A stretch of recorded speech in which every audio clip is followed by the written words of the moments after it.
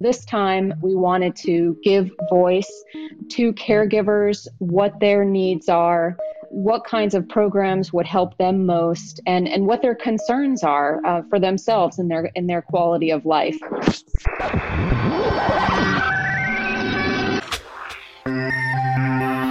Hello, everyone, and welcome to Connecting ALS. My name is Mike Stevenson. I am joined by my co-host, Jeremy Holden. Hello to you, Jeremy. Listen, I got a fun fact for you. Did you know, I'm pointing this out because we are now into February of 2021, that this month is a perfectly rectangular month. That means it starts on a Monday, and then 4 weeks later, it ends on a Sunday. That only happens every 200 years. I did not know that, Mike. So as they say, you learn something new every day, and that's a little kernel that I'm going to share. I'm going to kind of sprinkle that out into my community and make sure people know that's a cool fact. Fun bit of trivia for all of you out there. More importantly, for the podcast this week, we had a chance to bring back Dr. Sarah Parvanta, the director of the ALS Focus program, to give us some insight into where they're at currently, having wrapped up some analysis of their round 2, and now with round 3 of surveys out into the world. It was good to connect with her again. It was, and we're looking forward to hearing what they learned from round 2 of the survey. So stay tuned to the ALS Association blog for updates as they finalize that data. In the meantime, ALS Focus moves forward with the next survey, and this one focused very timely, Mike, on ALS caregivers, looking at what the burden is, what the challenges are, and the services that are important to caregivers. And Mike, something you and I have talked about throughout our time together is as this pandemic impacts every facet of our lives, true also for ALS caregivers, certainly exacerbating some of the challenges, exacerbating the need for services. So pivotal time to get these questions answered and help tailor services to this critical aspect of the ALS community and those caregivers. Dr. Parvanta did address that, kind of how the pandemic has impacted caregivers and how some of that information is coming through in their survey results. It was fascinating to hear. So let's listen back to our conversation now.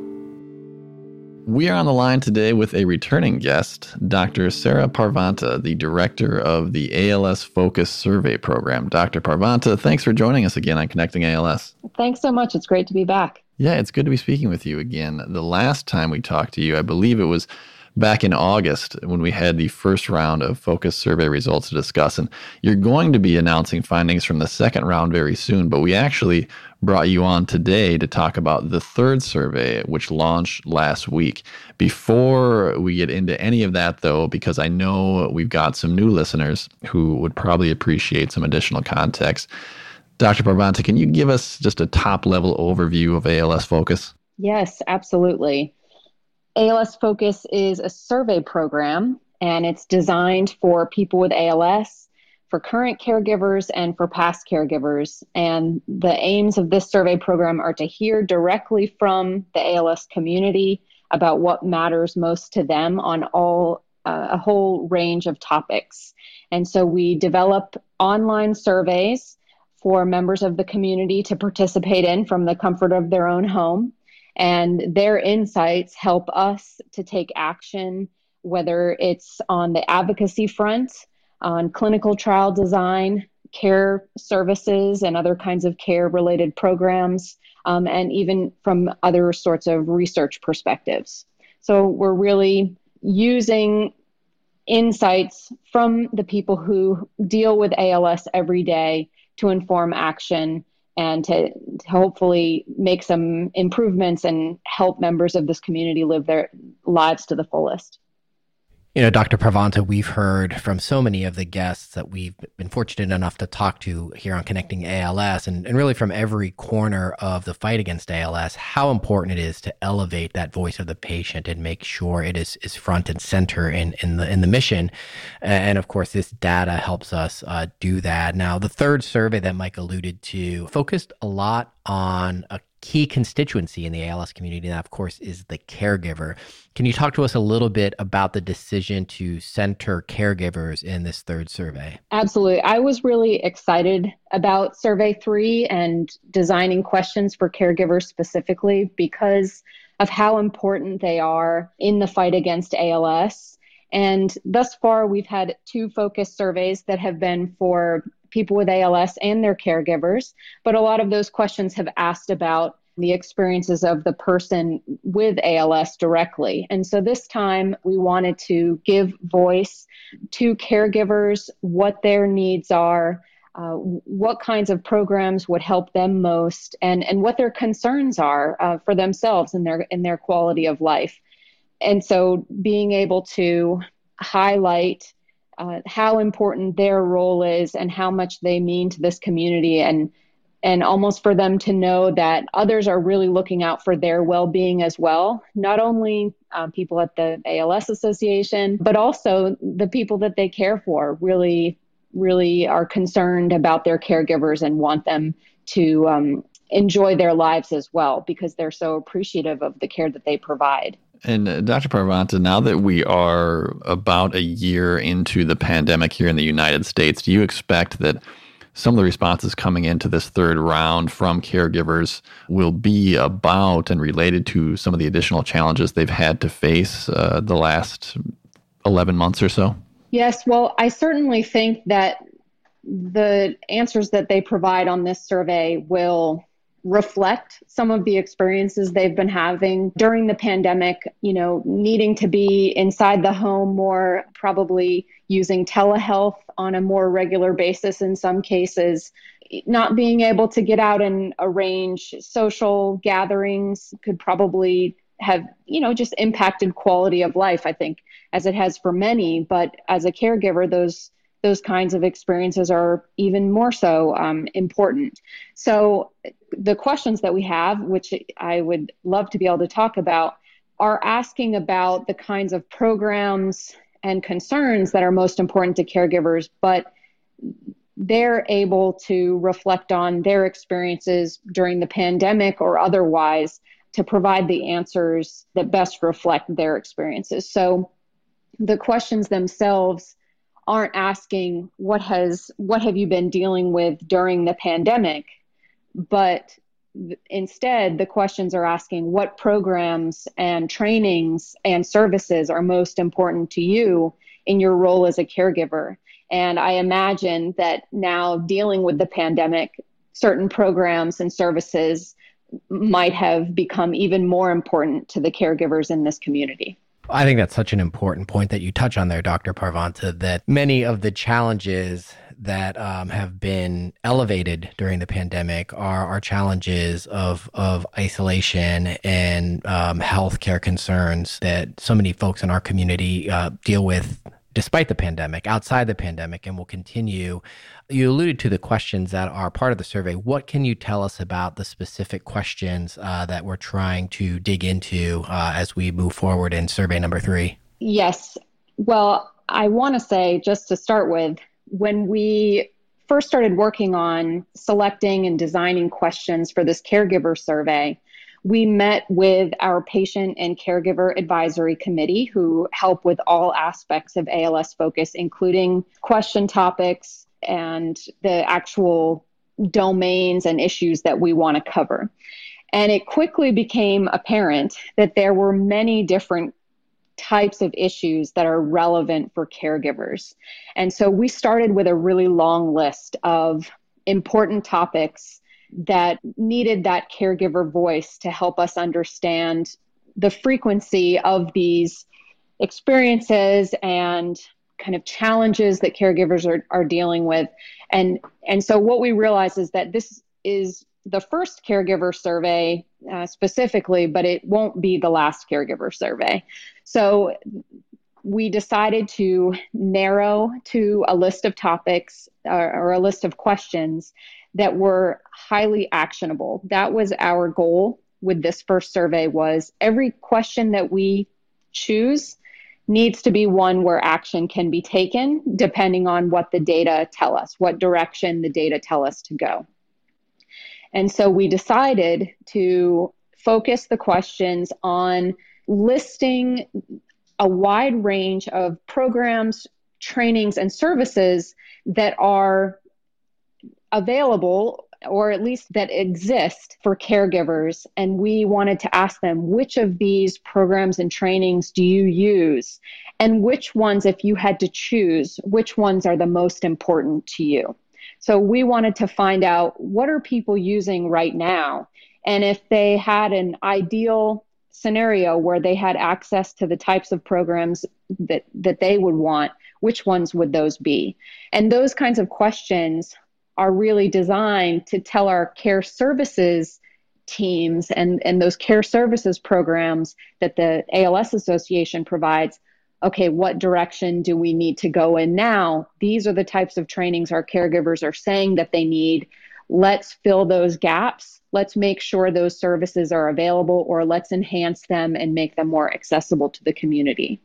In addition to those questions about really tangible programs and services, we also wanted to ask about the psychological and emotional and mental health side of caregiving. And so we asked questions about, what are caregivers' greatest concerns in their roles as caregivers, meaning time with their family or having time for themselves. We really wanted to ask, what's happening with you, and what are you most concerned about? And then we ask about their quality of life as well.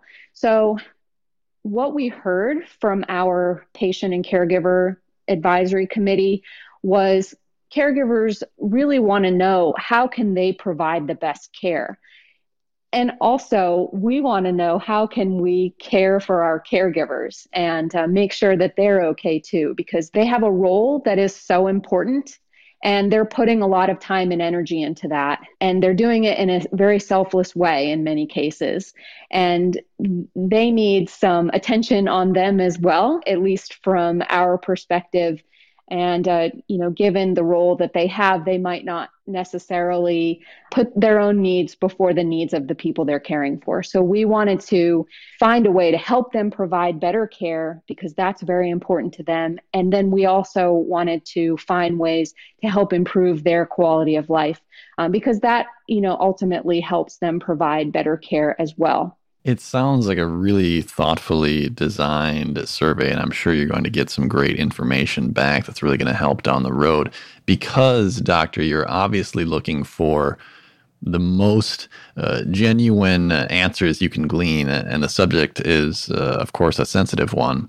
I assume that you and your team go to great lengths to ensure privacy and data protection throughout the process. Yes, that is important to this survey and all the surveys that I have worked on. Participant privacy is really integral, especially in online surveys. And so how ALS Focus is set up is, it's an online platform that's password protected. Every participant selects their own password, and so they're the only ones that can log into their accounts. And from there, they generate a global unique identifier, which is a type of de-identified alphanumeric code. So it's letters and numbers. And this is used across different types of studies and different types of neurological studies specifically. And we're using it for ALS Focus, both to help de-identify participants. That's both participants with ALS and our caregiver participants. And this allows us to eventually link ALS Focus data with other study data that uses these global unique identifiers as well on a de-identified basis. So we can see how someone's answers to these focus questions on quality of life and their top concerns and what's most important to them, we can see how that links to environmental data or clinical trial data in the case of people with ALS, or other studies that might ask questions of caregivers as well. So we have these different protocols and layers in place to protect participant data and participant privacy, while also making focus data very shareable. And we do share ALS Focus data for free, which is quite unique. And it's a great way to start doing research across the various ALS-related studies and hopefully help, find a cure and find the best possible ways for treating ALS and also dealing with ALS while one is living with it. Dr. Parvanza, I know just enough about survey research to be dangerous, as they say, but one of the things that I've seen is the challenges that in terms of conducting survey research of getting a good enough response rate, of getting folks to be engaged. What have you seen so far in terms of the community's enthusiasm in response to the survey, and what can folks listening do to participate? Yes, we're so happy to see between our first ALS focus survey, which launched last year around this time, and the second survey that happened over the summer, we doubled the number of focus participants. So, wow. Which was a big jump to me. I had my predictions about new participation, but to see that many new participants was really promising, and it showed a level of engagement in the community and also just a general sense for how important these data are, and the people in this community know that. And so how people can continue participating or join for the first time is go to the ALS Focus website, which is on the ALS Association website. We have our own dedicated webpage, and they can learn information about the Focus program, decide if they want to participate, and then go straight from there to the online platform. The online platform itself is alsfocus.org, but we think it's great for people to understand the various details and who's involved and what will be asked of participants before they join, so that they're just engaged in the type of research that they're participating in. We invite people who have participated before. They can come back in and log into their ALS Focus accounts using that password that they chose, and then also new participants. So our surveys are released on a rolling basis. There's always a demographic survey that's available for new participants, so they don't have to wait for a new survey to be available. There's always a couple of important questions to fill out about who they are. And so we know who's answering these questions, not in terms of what their name is, but what their living situation is, how long they've been providing care, and questions like that. So we have a sense for what are their answers to these surveys on very specific issues, and how does that tie back to the general situation that they're in right now. So there's always questions to answer on the Focus platform. And then every time we release a new topical survey, like this survey on caregiver needs, we'll announce that and make information available so people know to come back and take the new survey. I also should just mention, we're designing these surveys to be quick and easy to take.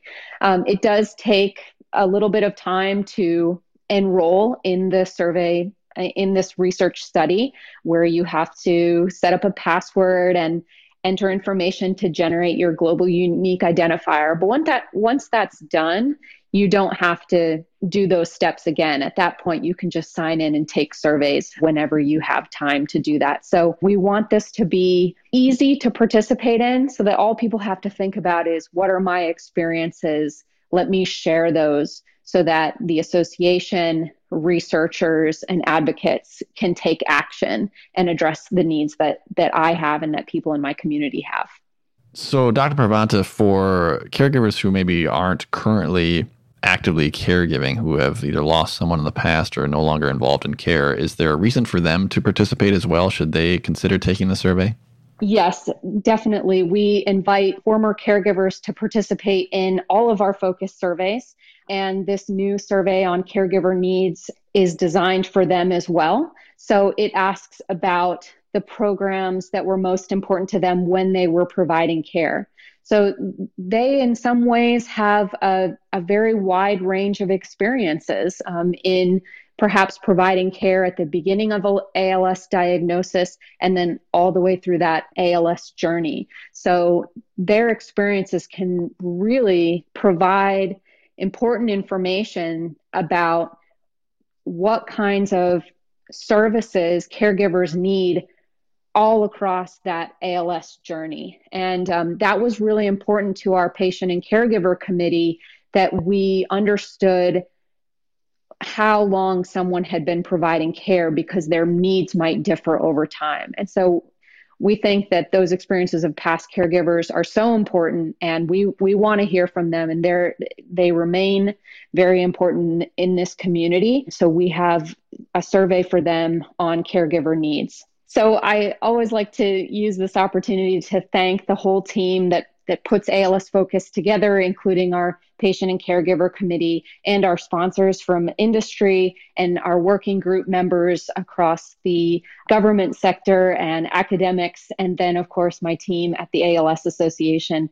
This is a big project, and we want the questions to really work and to be actionable. And so I appreciate that whole team for helping get us here for this new survey. Certainly, it takes a village, and it's really important work that you're doing. So thanks so much, Dr. Parvanta, for joining us today to give us an update on ALS Focus and a look at what's involved in the recently launched third survey. We will make sure we include links in our show notes so people can learn more and get involved if they are interested.